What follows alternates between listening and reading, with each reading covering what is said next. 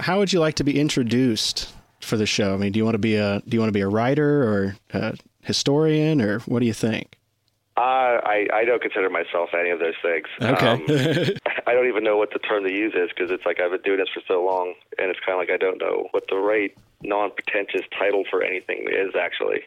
That's always like any of the talks I get, that's the first thing I say is like, I am not an expert on anything but getting myself in trouble. Hi, I'm Ethan. I love muzzleloading. Today we're talking with Nathan Kobuk. We're going to be talking about Nathan's history in muzzleloading, what he enjoys about it, as well as his passion for 18th century market hunters operating out of Fort Pitt. My name's Nathan Kobuk. I've been involved in muzzleloading in some way or another, about, I guess, I hate to say it's like 35 years now. That's a good amount of time. Yeah, it makes me feel really old when I say that out loud. I grew up in a pretty rural area, and my father and grandfather were very, very avid hunters and outdoorsmen, and so along with the usual, running around with a BB gun and learning how to fish and everything, I just kind of at some point became obsessed with history. That was my go-to. And as a result of that, my dad muzzleloader hunted at that point, and so I fixated on that. And then from the stuff I was reading, because I was reading narratives when I should have been, doing schoolwork. Mm-hmm. And so then my grandfather was a very good trapper. He started teaching me how to trap. So those things, along with the history, just kind of all blended themselves in together, where it got, really frustrating for my parents, because if I would, not do good in school, they'd send me, they'd ground me to my room, and it's like, great, that's where all my books are at, It's kind of where you wanted to be then. Yeah. So it was either, after I started reenacting, when I was around 12, 13, got my first Dixie Mountain rifle, and just, and the super non-helicopter parents that we had in the 80s and 90s just turned me loose in the woods with a muzzleloader. And, that was pretty much it. That after sounds that, awesome. It was all, after that, it was all punk rock music, history, and horror movies for me, and that just kind of kept me going through college. And that's pretty much it. It's just, pretty quickly, the one thing I discovered was that,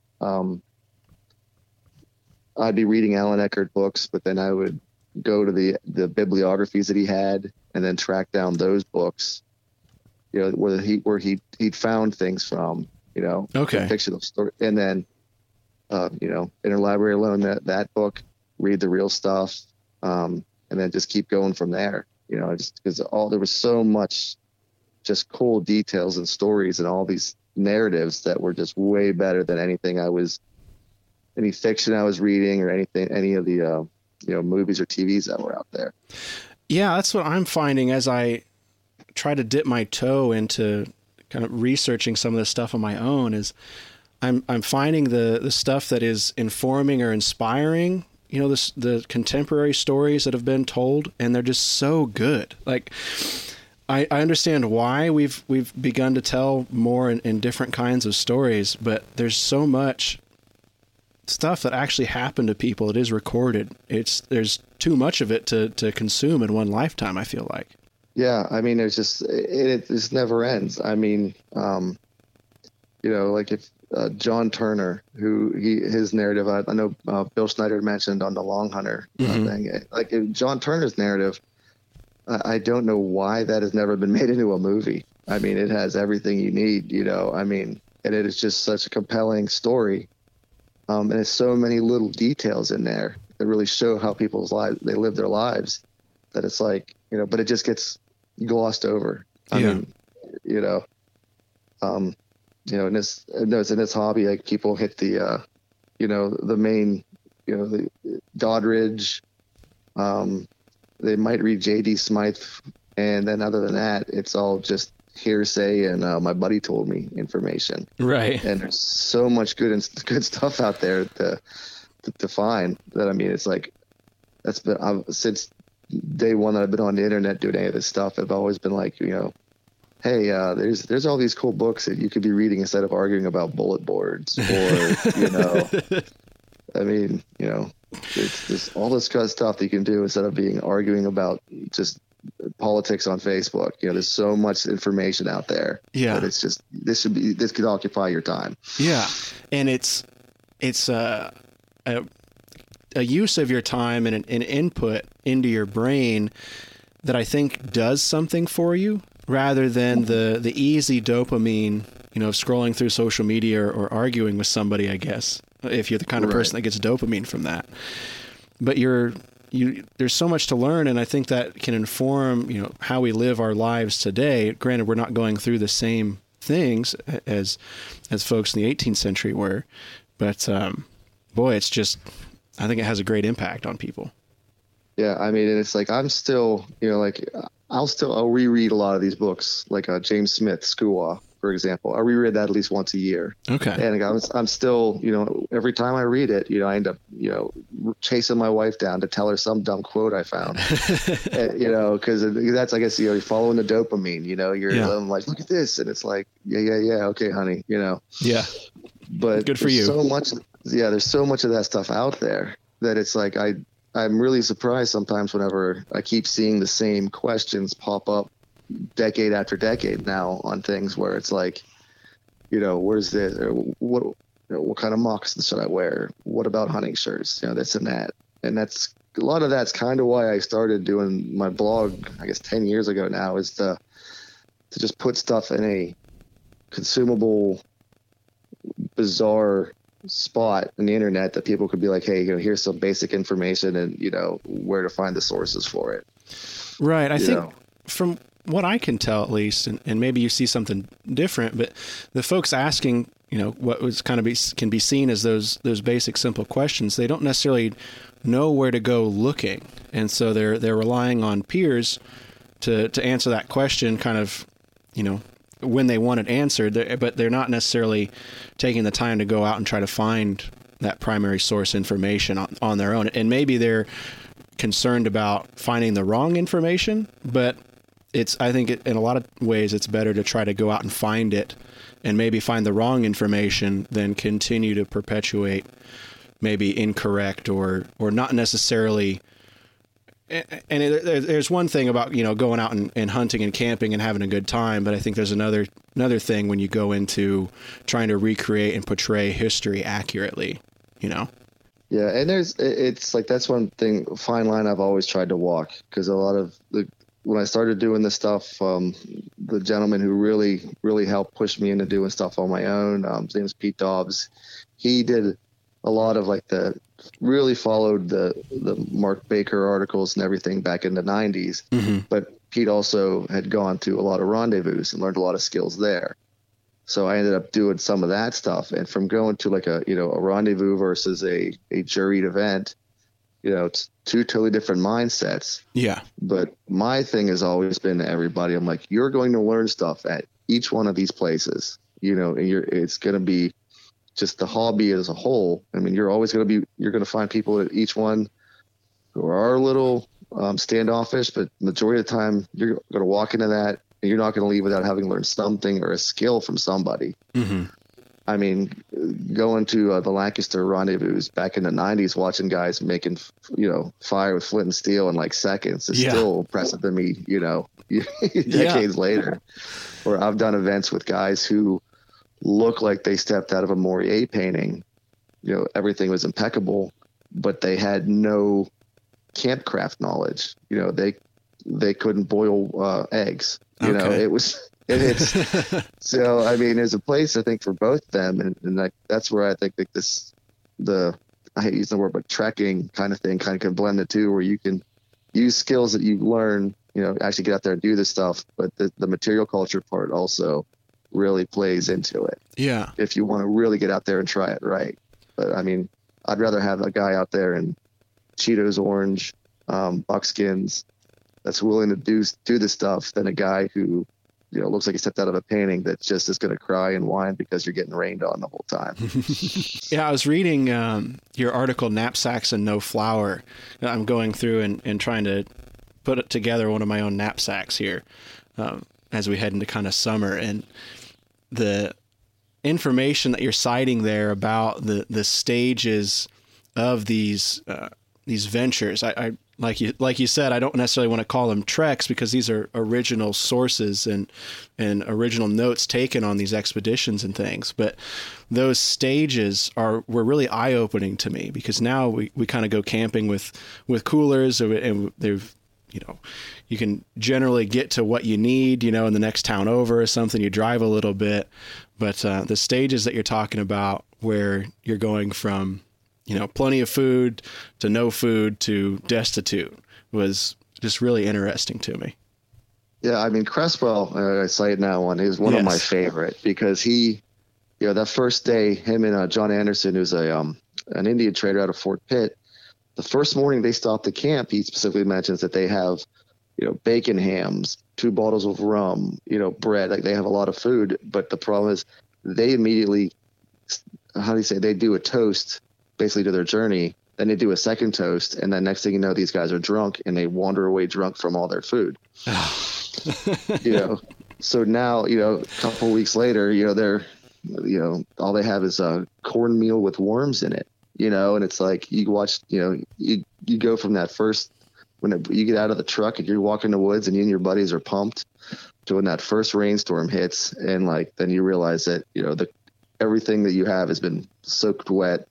The coffee is now mixed in with the rice, and you're just going to have a terrible weekend. And it's like, it's right out of the books. And it's, I mean, being miserable and hungry, you can't get any more historic than that, So what took you from hunting with your father and grandfather to going out and sitting in the rain and going through, coffee and rice mixed in?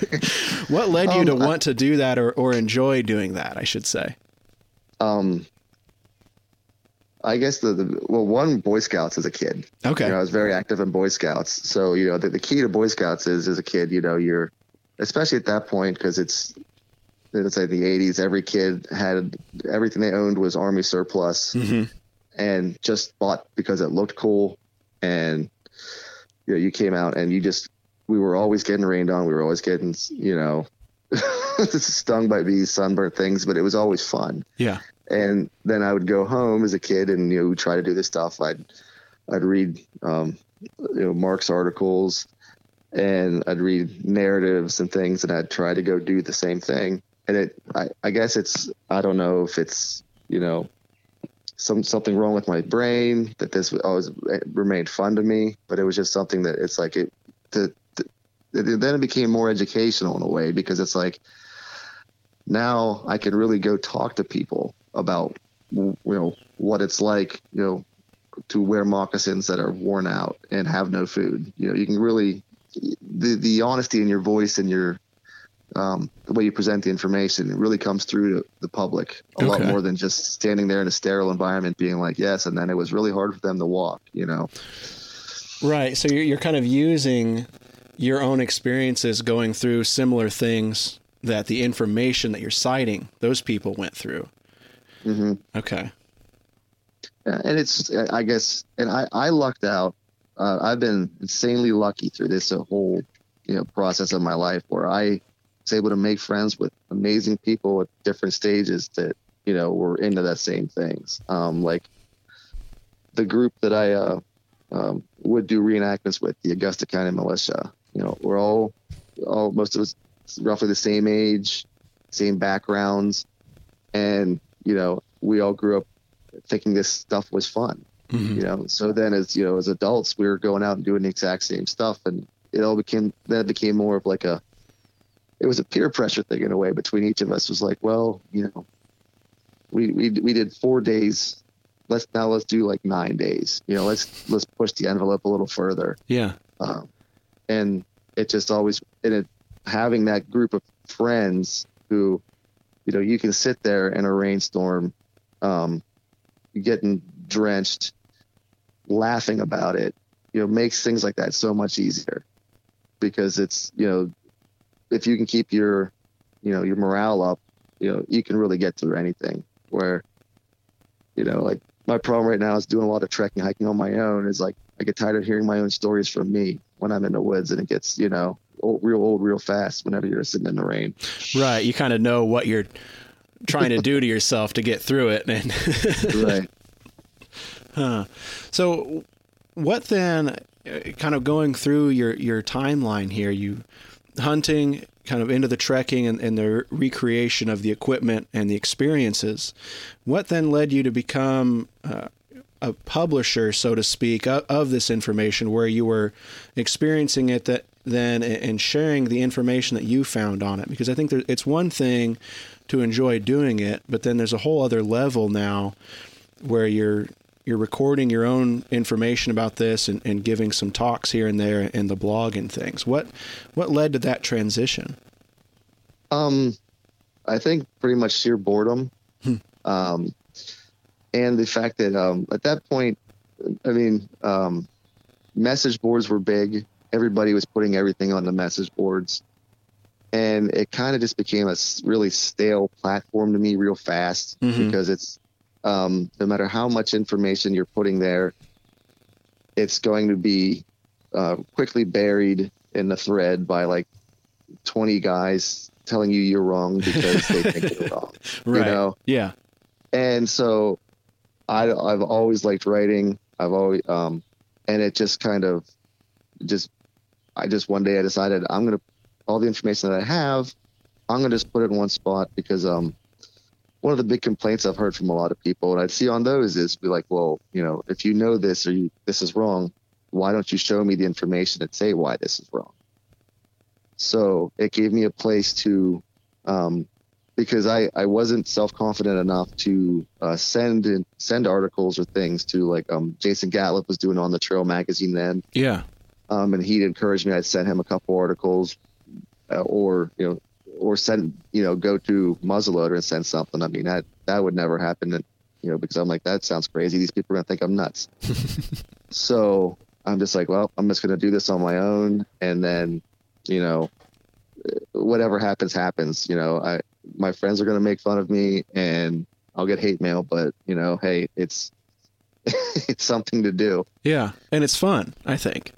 Yeah. And that's kind of where I, took the leap and did it. And it seemed to work. People seem to like it. I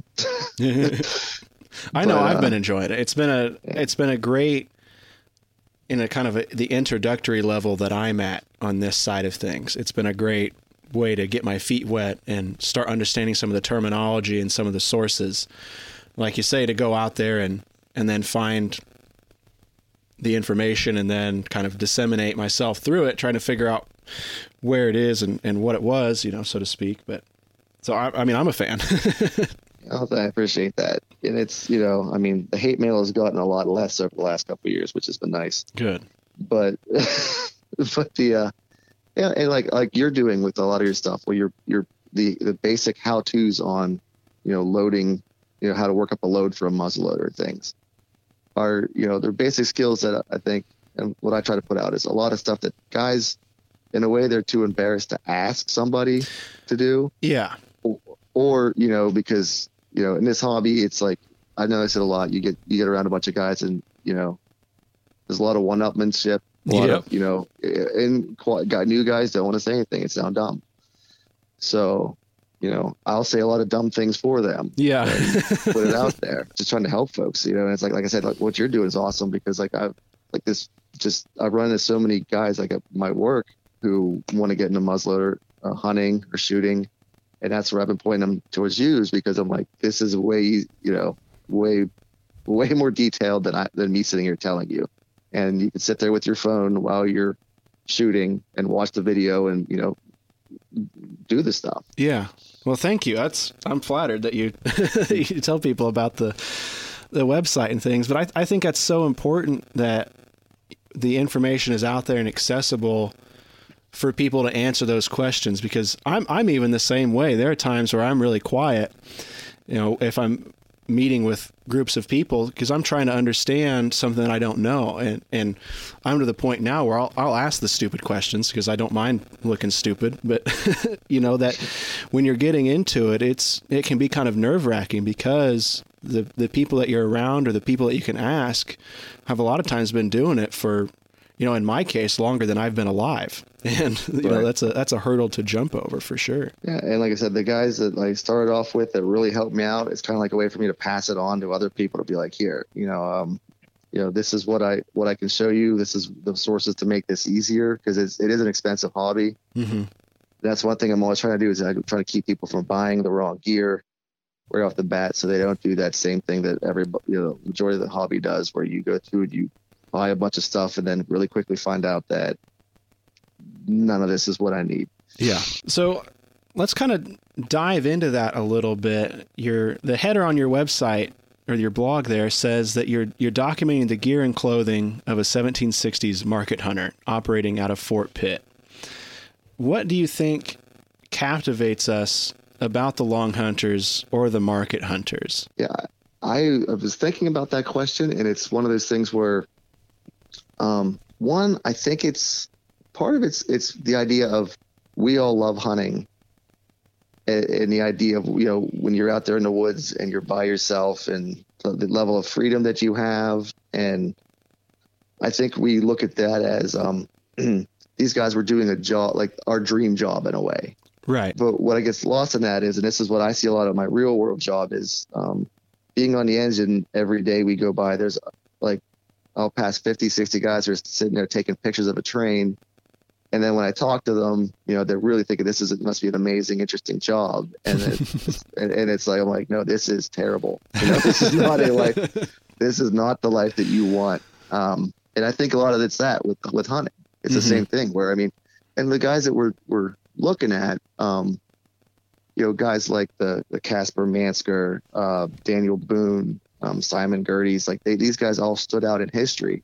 So they were hunters, and they ended up forming, doing a lot to form our country. Yeah. So it's like they're doing our dream job, and at the same time they're going on these insane adventures and things. And it's, it's still in our minds, the same thing that make us as kids like pirates and things like that. It's that it's romanticized. It's interesting, Yeah. It's like, you go to a Civil War reenactment, you're going to see 400 sharpshooters, you know, and like six regular soldiers. It's like, it's just something that we do as a species, that we fixate on things that are, these people had skills that we would like to improve on. So we, things like that. So we try to look and act like they did. So maybe somehow that'll, rub up through osmosis will come out in us. Mm-hmm. I think that's, I kind of think of it as, cultural icons or cultural heroes, before we had, contemporary heroes. Over time, like you say, that folks like Daniel Boone, they became that for us culturally. And now, working a 9 to 5 or working, not hunting, the chances and the opportunities that we do get to go out and be in the woods, those are, very happy times generally, I would say, across the board for folks. And I think that can kind of blend or bleed into that thinking of being out hunting all the time would be great until you're getting rained on and you're soaked and your shoes are worn out. And the idea of just going for thousands of miles and not seeing a person or not hitting a posted sign, not hitting the edge of the state game lands, it's an idea in our heads. It's really hard to understand or even comprehend, because it's something that we all, are used to. There's limitations that we just accept as a part of our daily life that these guys didn't have. So adds to that romance. They could see what's over that next ridge.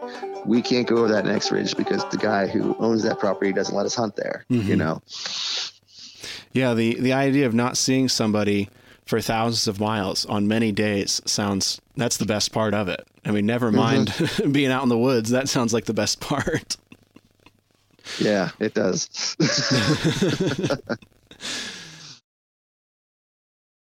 This podcast is brought to you by Thor Bullets. Thor Bullets are a premium full-bore muzzleloader bullet designed specifically for modern inline rifles. Thor Bullets do not require plastic sabots or belts to be fired, meaning less cleaning for you between shots. The patented copper base creates an airtight seal, giving you greater distance and accuracy. Thor's unique engineering allows the bullets to retain 95% of their weight upon impact, and the controlled expansion ensures large, easy-to-follow blood trails. Thor bullets are currently available in a 50 caliber version that is sized to your specific bore. Thor is also expanding into a new 45 caliber bullet designed for faster 1 in 24 and 1 in 22 twist inline rifles. For more information on these great bullets, visit www.thorbullets.com. We'd like to thank Thor Bullets for their sponsorship of this podcast. This podcast is brought to you by Muzzleloader Magazine, the publication for traditional black powder shooters. Since 1974, Muzzleloader has been the leading magazine devoted to traditional black powder hunting and shooting. Each issue is jam-packed with articles on hunting, shooting, gunsmithing, do-it-yourself projects, living history, American history, book and product reviews, and much, much more. Muzzleloader Magazine is the best traditional muzzleloading magazine, bar none. I'd like to thank Jason at Muzzleloader Magazine for his continued support of I Love Muzzleloading and the I Love Muzzleloading podcast. I don't care what you're into. If you're interested in muzzleloading, this is the kind of magazine I think you need to check out. I've been a fan of Muzzleloader Magazine even before the sponsorship. I've always been impressed with what Jason has been able to put out with Muzzleloader Magazine, and it really means a lot for him to be supporting I Love Muzzleloading and our efforts over here. Thank you, Muzzleloader Magazine, for your support.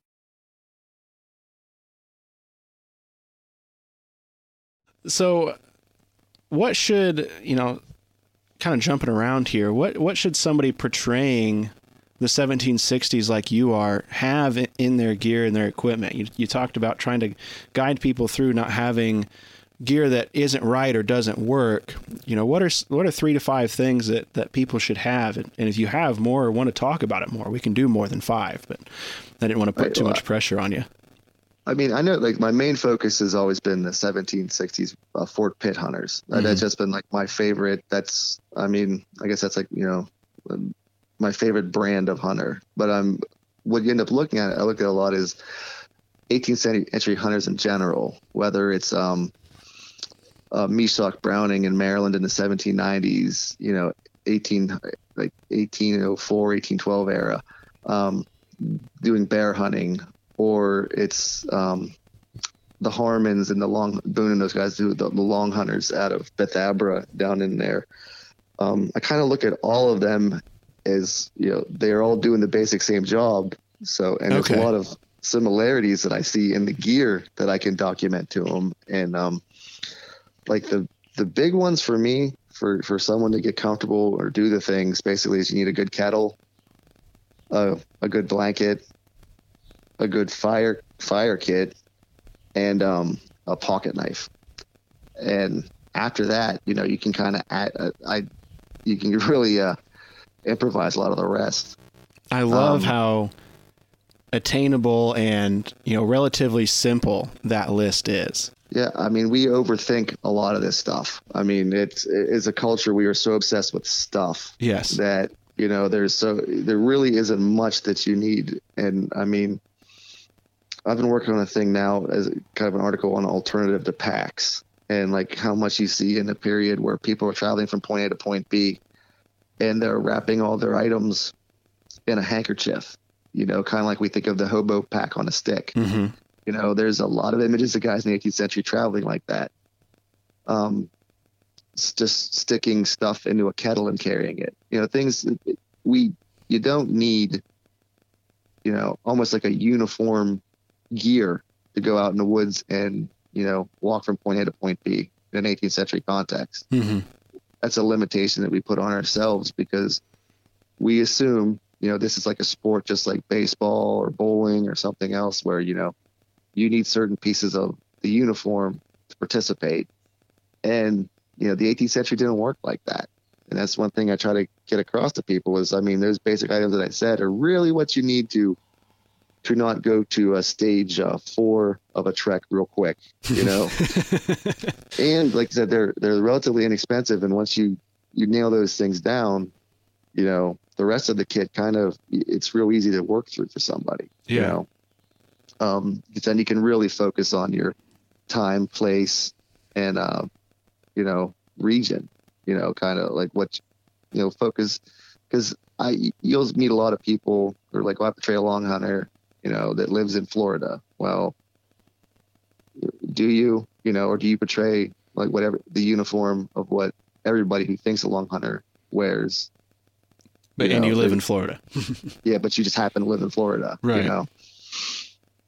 So it's like I try to get people to focus on their area, or or just even look a little bit deeper than just like the one term it drives me insane that like you look at catalogs or vendors of things and they've got things labeled long hunter hat or long hunter knife. Or, yes. It's like that's not something that you're going to see in the 18th century. Right. It's not.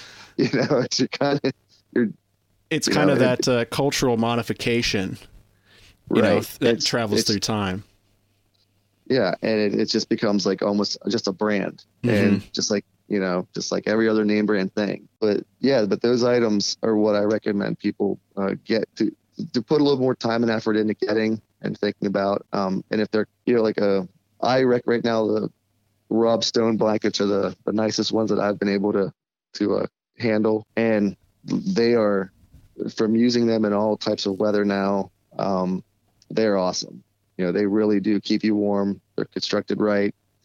More importantly than anything, they fall apart in a period manner because my body chemistry breaks down gear like faster than anything else. So really, yeah.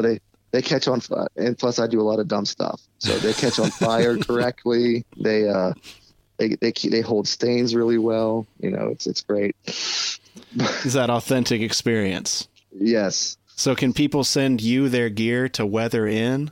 Is that a service that you offer? I have found that there are a number of museum figures out there that I broke the gear in really before they put them. Oh, a lot of the I've done that quite a few.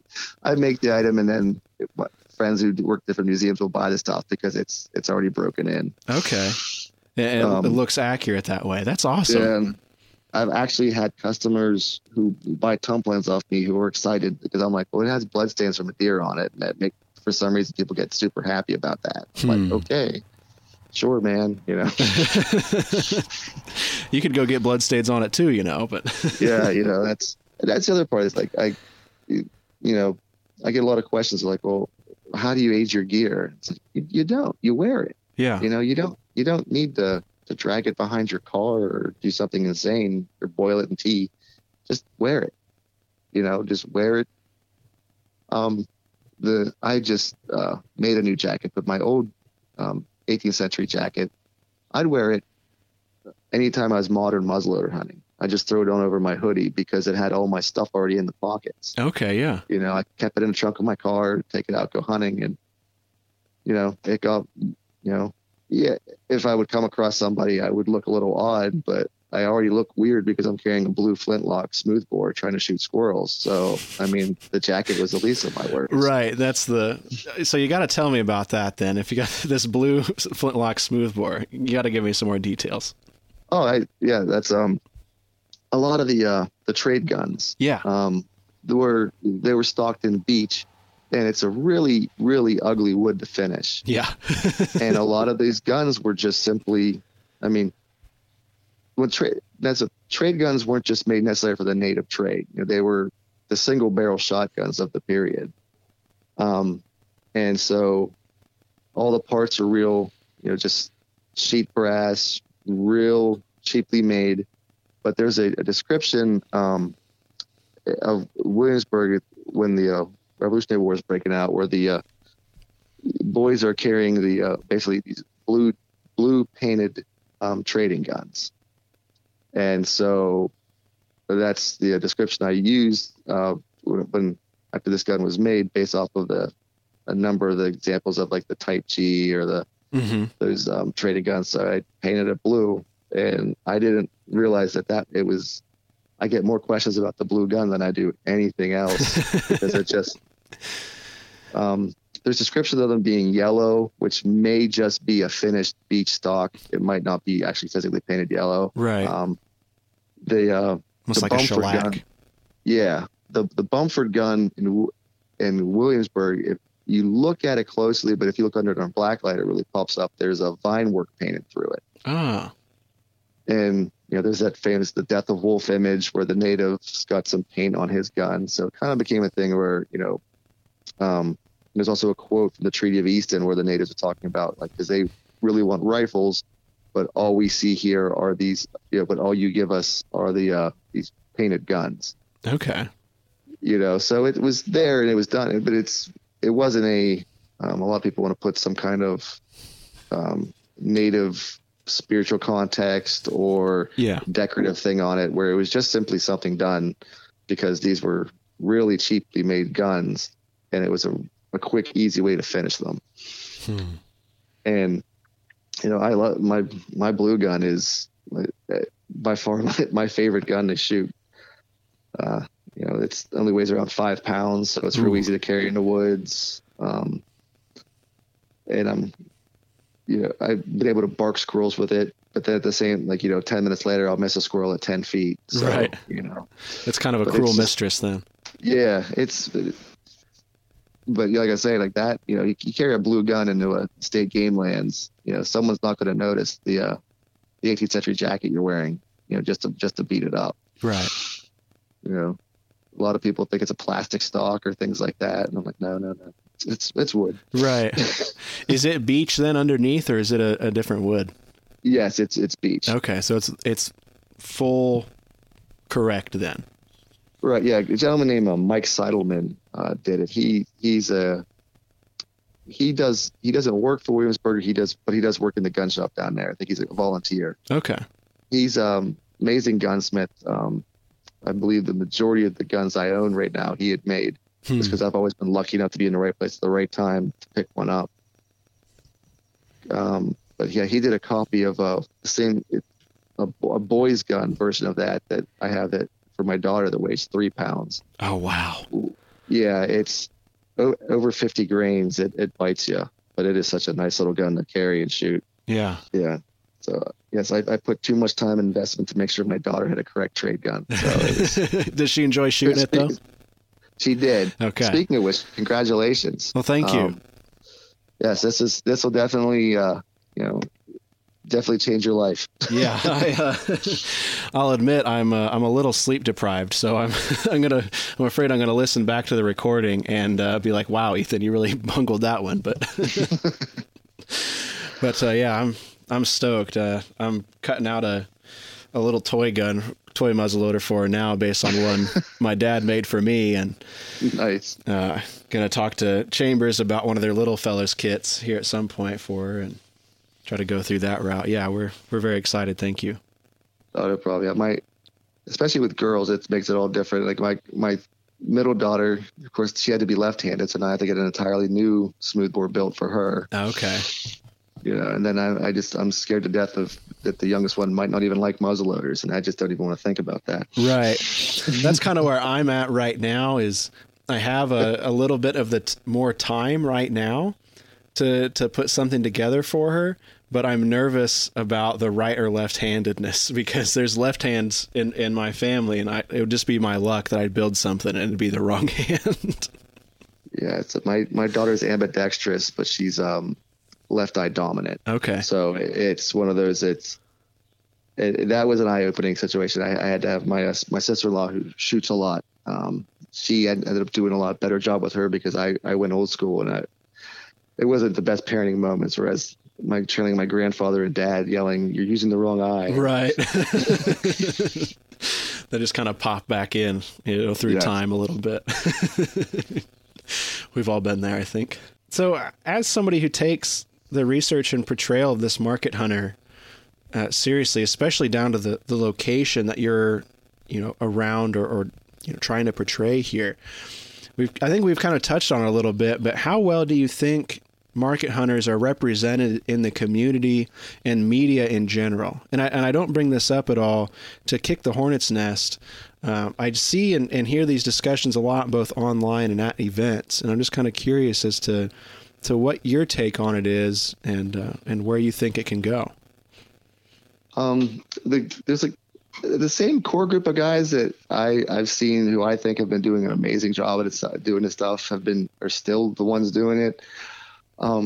It's kind of like I said, I don't want to kick I'm trying to be reformed and not stir up things right now either. And it's like, it's an way oversaturated portrayal in that I think a lot of times people don't. I have a gun, I have a waistcoat, I'm a long hunter. Mm-hmm. Where there's, whenever I'm going and doing public demonstrations or talking things, I've got a lot of the gear that these guys talk about carrying, from, hand vices and hand bellows, screw plates, powder gourds, like there's a lot more to it than just simply, I go shoot deer. And which chances to do that, public interaction are few and far between in a lot of places. Mm-hmm. Yeah. Because so, like I said, my thing was like, I'm seeing the hobby, like I'm seeing a lot of folks, kind of fine tune their impressions. They're kind of trying to either, to be a 1770s long hunter, or, you're just a settler who's hunting in Kentucky kind of thing. I've seen that at the few sites or events I've been going to, because I've kind of been in a self-imposed, just going to the woods and hunting with a few friends for the past couple of years, just because it really wasn't getting anything out of reenactments anymore. Yeah. Yeah. I know that feeling. Yeah. But overall, and from talking to people and the people I do see, I think stuff is improving on one hand, but there's still so much misinformation that's tossed around to the public and I see online just on a regular basis that, it's irritating, because and a lot of it's stuff that's just been perpetuated for decades. Yeah. Like the idea of, these guys were all on their own hook. They did everything on their own, made all their own stuff. And it's kind of like, all right, so they're hunters and they're hunting for money. And people are like, well, yeah. It's like, so what are they doing with that money? Exactly. And then they look at you like you're from Mars, and it's like, it's like, what are they just buying more files to turn into giant knives because, they want to? It's like you're buying the goods and you're buying the things. And, a lot of these hunters, they were like the Fort Pitt, the market hunters, they were hunting for a company. And the company was basically using things like company script almost in a way, like here's your paycheck, but I'm going to take out this much because of the rifle you bought. I'm taking out this much because you gave away that axe that you were using. Where the guys that were coming out of Beth Abra, the Harmons and those folks, they were buying durable goods, the same things that you would find somebody, a farmer, at McCorkle's store buying, or different places of Virginia. They're buying Osnaburgs, the half thicks, they're buying horn butt, they're buying things to have regular clothes made. They're doing something with the hides that they're turning in. They're not, sitting in the woods, hacking apart deer with a giant knife, and then sitting there using that knife to punch giant holes into an ugly hide you turn into a pouch. You know, which things like that still drive me insane, because it's like they're still living in the 18th century world. They're not in a little bubble. Right. It's all of a sudden you don't cross, the Cumberland Gap and it's Mad Max Beyond Thunderdome, 18th century style. I would watch that movie though in a heartbeat. I would too. I totally would watch it. But especially if Bruce Campbell and Nicolas Cage starred in it. Okay. We got to call Hollywood. Yes, that movie would win an Oscar for the best movie ever. Yeah, I mean, I ask that, just to further clarify that, not trying to knock anybody. As long as you're out there having fun and enjoying your muzzleloader, I'm all for it. I've been going through this past winter trying to build and assemble clothing and research so that I can start talking about the historical side of this and start pointing people towards folks like you, really, who know a lot more than I do, in an appropriate manner. And for me growing up, attending events with my parents, we always, kind of traditional craftspeople, with spinning and traditional woodworking tools and things. But, as a teenager, I was, long hunters are always at events carrying cool guns and cool knives, and they always look dirty. And, so kind of going through that myself, and now I come out now as kind of a young adult and understanding that history more of the industries and the economy that was present even here in the United States fairly early on. It's kind of changed how I'm seeing all of that, and then how I want to try to be able to talk about it and reference things appropriately, so that if you want to go out and still portray a long hunter, I don't have any problem with that. But I still, I really appreciate you answering that, and I hope you don't get increased hate mail because of it. Oh, no. Well, like my point for day one is it's been really odd that when we hunt, and there's a lot of writers and folks, when they point out things, they want to use modern like items as like a context to put things in. And for folks, like, I'm sure in your area it was the same, now you see more guys with special hunting clothes. You know what I mean? Like you yes. Growing up, it was, you really didn't have this special hunting outfit. You wore the same clothes that you wore to work that you wear hunting. Yeah. And the 18th century, if you look at the purchases and the items that these guys are buying that are hunters, they match up to the same thing that you would see a dock worker buying or a carpenter buying. It's the same work clothes of the period. It's not you don't get to Carlisle, you don't go into Bethabara and, get rid of all your clothes and be like, all right, outfit me. Right. Like there's no long hunter section of Baden Wharton Morgan. It's the leggings and the blanket coats the hunters are buying are the same thing that the company is giving to the slaves they're sending down the Mississippi. It's the same clothes that the natives coming in are buying. Right. It's the same clothes. Yeah. That's what was being made at the time. Right. And it was the common working class clothes, and that's always been the hardest thing to get through to people is that, the frontier part of that comes in whenever gear breaks down, gear needs replaced, or that's, leggings make sense, moccasins make sense when your shoes wear out or you're doing certain things. It's like you add, I'm trying to get guys to like, make a kit. When something breaks down, add something, if you get holes in your trousers, make a pair of leggings, get a breech clout. That's how you could replace that, but just starting from, I now want to look like Skua Mad Max version. It's just going to be it's going to look odd and it's going to look out of place. Mm-hmm. And one of the things, like some of my friends who I do stuff with, who I think look the most natural in their gear, and like Jesse Maines, for example, when he wears his stuff, his gear doesn't look like a costume. It looks like his clothes. It looks natural in it. Where, if you see somebody and their moccasins are shifting back and forth and they're having a hard time even just walking across the parking lot, it shows that they don't really. Hold on a second, I get my dog out of the room here. No, you're okay. It shows that they really don't get out and use the stuff. They don't. If stuff doesn't fit them naturally, it's not going to. In a reenactment, it's not going to fit you naturally in the woods. It's that's how you get blisters. That's how you get chafing. All the things that the problems that you don't want to have that point you towards that stage 4 of being miserable in the woods. Rather selfishly here, I'm at that stage of it's a costume right now. Right. And I'm okay with that. And I, with the website and things and trying to talk with, knowledgeable people here, I'm trying to show that progression a little bit on how you can get your feet wet, start to understand this stuff, and then go through and do it in an authentic manner so that you don't have that costume feeling. Like right. Kalamazoo this year was one of the first events that I was able to wear some of the stuff that I've been making and putting together. And the pictures I see of it, I think, wow, I've really got a long ways to go.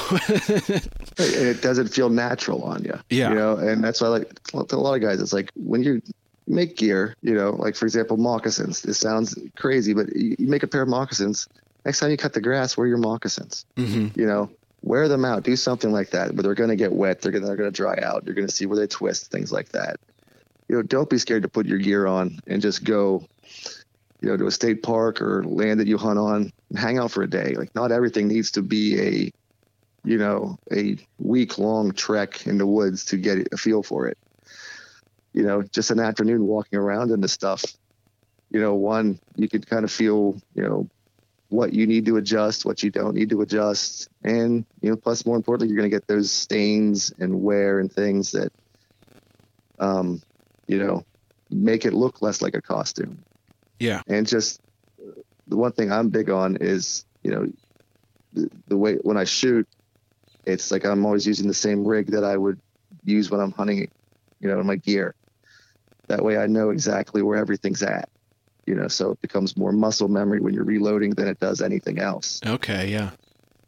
Whenever I'm team powder horns and 1,000,000 shot bags, and I still use the same two, because anytime I change one of those things, next time I go shooting, I just feel like an alien. Right. The other ones look really cool hanging on a wall on my house now, but that's about all they do. Right. Yeah, there's kind of the appreciating the art side of it, and then the practical use side of it. I like to buy the artwork and then try to destroy it in a period way. And that's fun. Double jeopardy here. I sent you a couple pictures of the equipment that I have, and I'll admit it's just kind of everything that I had just kind of thrown out on the ground. Right. I'm open to any critique that you might have, and for the listeners, I'll put pictures of this on the website in the show notes so that you can see my real basic kindergarten level gear here.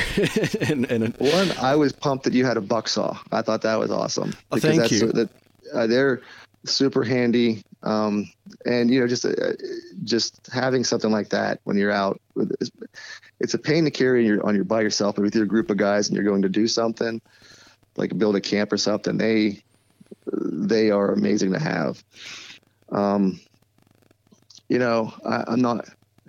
honestly not a fan of copper canteens, but that's just the lack of the originals that are out there. Okay. But canteens in general, it's an item you need in this day and age. You can't go drinking out of any stream or things like that. So because the more I dig into the water containers, the more I think, things like just carrying a glass bottle and things like that are common. Okay. Because for example, at Fort Pitt, I can find natives buying canteens, like tin canteens, but I have not found a hunter buying one yet. Ah, okay. But I'm also seeing a lot of bottles and things going down with the hunters. Glass bottles in the 18th century are, super, super common everywhere. Archaeological sites are covered with them for a reason.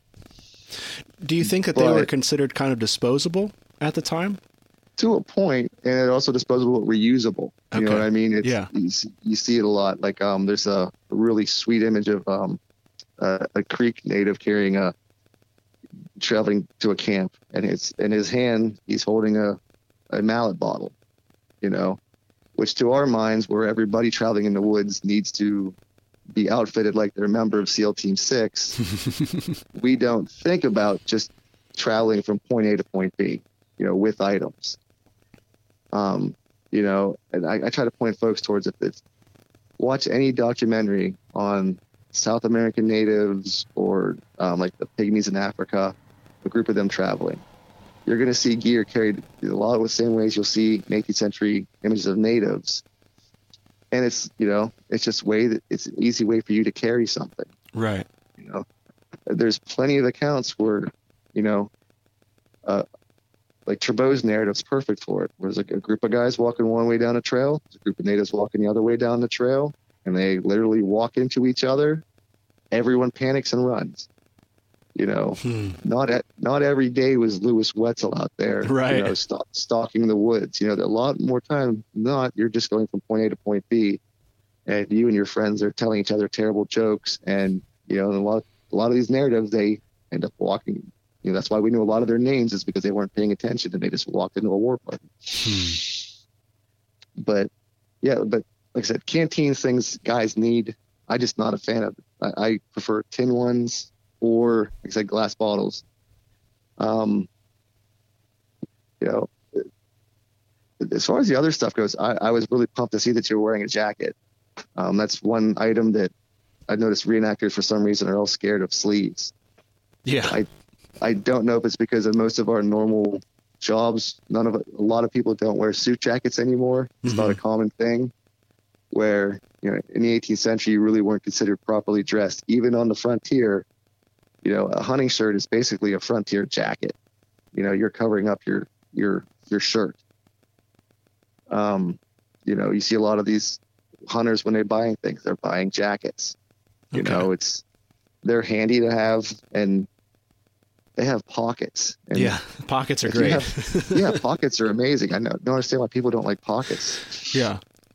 I wonder too if that has anything to do with the season in which most of us are out using gear. You know, events are kind of summer, fall, you know, and right. If you're out in the summer, you don't necessarily, you're worried about, you know, maybe overheating or something. I don't know, but yeah, which is funny. I mean, because up till say the 50s, you know, linen jackets were something that guys wore in the summer because they're cool. Yeah. You know, and the 18th century is the same thing. It just, there was some point, I think, where it's probably something to do with the way our country industrialized or things, that guys quit wearing suit jackets and things. So that kind of became something that you don't wear. You know, it's not normal.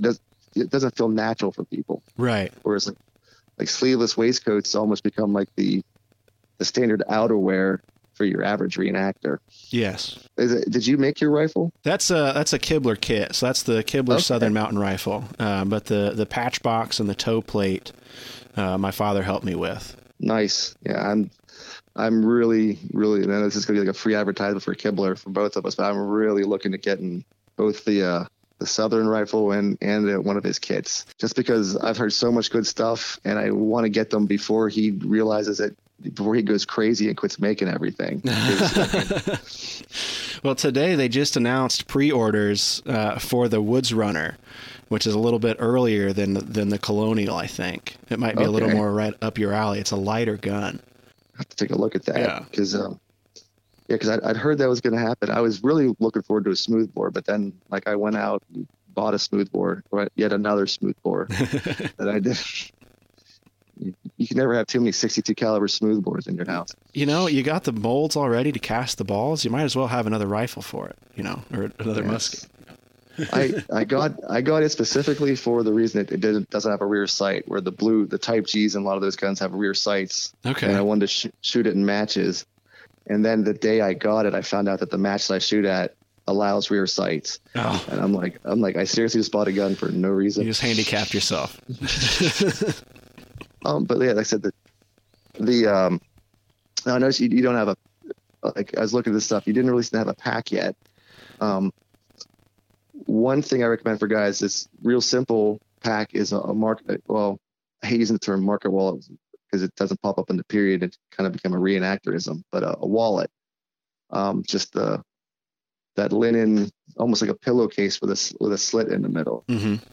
Those things are awesome for one, for just carrying gear, and two, for guys starting out, because it's like it's like I just bought linen today at Joann Fabrics, and it's like $12 a yard. So for $12 and some thread, you can have an 18th century pack that's documentable to the medieval times. Right. I've got some linen laid out actually to try my hand at making a couple of those. So that's on my list. Yeah, it's one of those. I recommend Burnley and Trowbridge do an amazing video on sewing wallets. And they also do a lot of videos for hand sewing in general. Okay. And that's what I've been pointing guys towards. You get like the basic old pack pattern, which is everywhere on the internet. I think I have a copy of it on my blog. Yep. Practice hand sewing with that stuff, and then if you do a knapsack, it's not a giant jump then to start doing trousers or something else. There's a little bit more different stitches involved here and there, but we're at a point now as a hobby where there's so much readily available information out there that it's easy for someone to do an inexpensive, really authentic kit real easy. That's what I'm really excited about, is just the accessibility of information now and the ease of access to it. If you're interested in it, you can try your hand at this stuff and really get into it. Yeah, and I look at my bookshelf. I spent a lot of money on books that I can get on free on Google Books right now. Yeah, and it kind of hurts. But let's say I've got your. I'm trying to think what other images are on there. Like you, shooting bag looked awesome. Powder horn looked awesome. We'll work on your moccasins. Thank you. You know, we'll get together and work on your moccasins. I admit I need to wear them more. But like I said, but here's the part. And then I sound like I'm being elitist. Or something. For someone who wants to start out, everything that you have to go to a black powder shoot or a rendezvous or even a lot of local events is to start out. I would not discourage someone from doing it. You know, that's the thing. Where a lot of times if you get someone in old clothes and get to an event, they automatically get hooked. And I'd rather see somebody show up with a a so-so kit, willing to learn, than because you're never going to feel like you're done. Right. I mean, I'm still constantly making stuff and fixing things and trying to find stuff. And I've been doing this for 30 years, and I am so far from being done or even being close to what I think would be acceptable in my brain. Right. So, I don't want to sound like I'm discouraging people from trying this stuff, because it's like, whatever you get out in the woods to use. I mean, I tell guys, squirrels and deer don't care what you're wearing when you're shooting at them. However ridiculous it looks to you at an event, just get out and get out with your muzzleloader and go hunting and do this stuff. That's what it's all about, really. That's the most important part. I mean, you can go through the gear hunt of trying to find the next thing all the time, but as long as you're going out and having fun, that's what it's about. I mean, a lot of this is just busy work for the rest of us, in between hunting seasons. Right. Yeah. It's something to keep us from driving our wives and children and families crazy, staring at the woods, waiting for the leaves to change. Well, I think the last question I have, and I think it's kind of a good closer for us so you can get on with your day here. What are some of your recommended resources for somebody to look at getting in deeper into research and portrayal? A good starter book, and it's one that I still end up going back to, Frontier Rifleman by Richard LaCrosse. He does a good job of, it's a sketchbook, and it's got a lot of the gear in there, but it also shows where the gear is at, it's located. And he goes through and breaks things down by quotes and where and who the quotes are by on things like clothing, marksmanship and things. And that was one that I started off with as a kid, and it still is a great one just for using it as a bibliography. Okay. And track it, going a little bit further. There's a book by Donald Rettig called Observations on the Backcountry. Real thin little book. I believe Smoke and Fire still sells it. And it's, he went through and did chapters on clothing and things. And once again, you can then, if you find a quote that you like, there's the bibliography to go find the book to track it down. Because he has some good quotes on hunting shirts, on food, on types of travel, entertainment, things like that are really interesting to read. For a fun read that's full of information, I recommend to people Westward to Kentucky, Daniel Trabeau's narrative. Trabeau traveled down in the 1770s, and his narrative is just a hoot.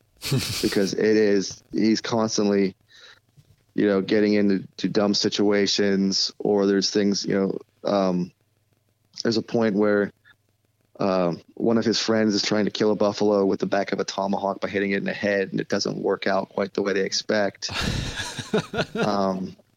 He talks about going back, they're getting chased out of a rock house by natives. He ends up running back to grab his shoes because they have silver buckles. Just all the worst possible ideas to show you that not everybody in the 18th century backcountry was, Chuck Norris. Like, this is the book to get. That sounds awesome. And it's funny because it's the way everything is. They didn't change his spelling in a lot of it. Okay. So it's still pretty phonetically, so you can almost hear him speaking. Became the motto of Augusta County was, there's a quote where they're going out after Tarleton Skies, and one of the people that sees them as they're leaving tells them to don't get catched. You know, and that's been our motto since then is, you know, you don't get catched. I love you that. Go out. But yeah, Trabeau is one that not a lot of people have read. That's pretty easy to find.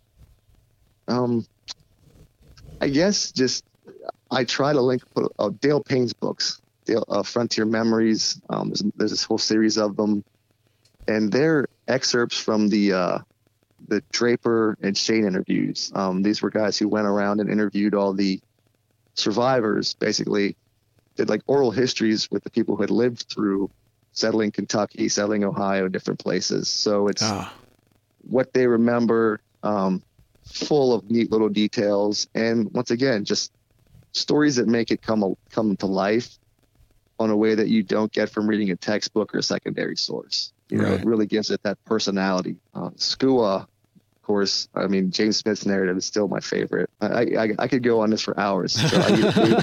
So or like I said, I try to put as many narratives as I can or for sources for folks on the blog whenever I still put things on the blog. A lot of oddball ones that I've just put on there that aren't the standard, you know, like I said, Smythe, Doddridge, you know, that people keep going back to all the time.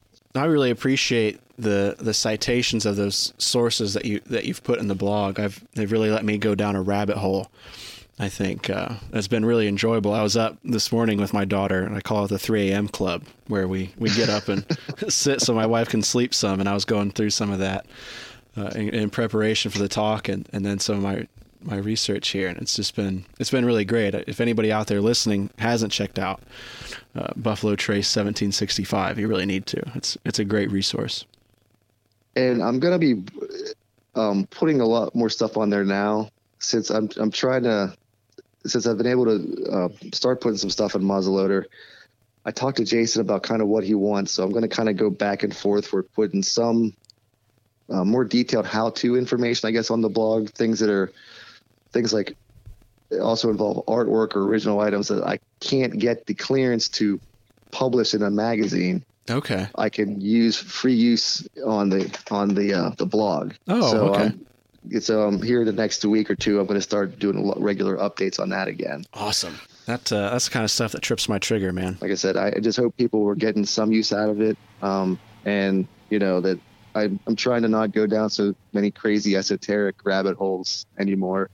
But you know, it's tough some days. It's fun too. You know, you got to have a little dose of that, I think. Well, cool, man. I really appreciate you coming on and talking with me. I really enjoyed it, and if nobody else does, I don't really care, because I did. So. I had fun too, man. I really appreciate it. Like I said, I really like what you're doing. It's really promoting the hobby and as a sport in general, because there's so many sides to it that it's just, you know, there's so much stuff to get involved with black powder shooting. Yeah. There's something for everybody is what I try to tell people, you know. Yeah. Even if you don't want to sit in the woods and get rained on, you can go do something else and still be enjoying muzzleloading. I don't know what else you would do, though. That is the best part of it. That's kind of where I'm leaning right now. Of course, the weather is nicer. So December, I'm more kind of, you know, working in the shop kind of muzzleloading mood. But that's the best time. Pennsylvania, late muzzleloader season, you don't come across another human being in the woods. And if you do, and you're just, you know, like an 18th century hunter, they generally don't talk to you. They just go the other direction. So it makes they turn right easier. Around. Steering clear of that guy.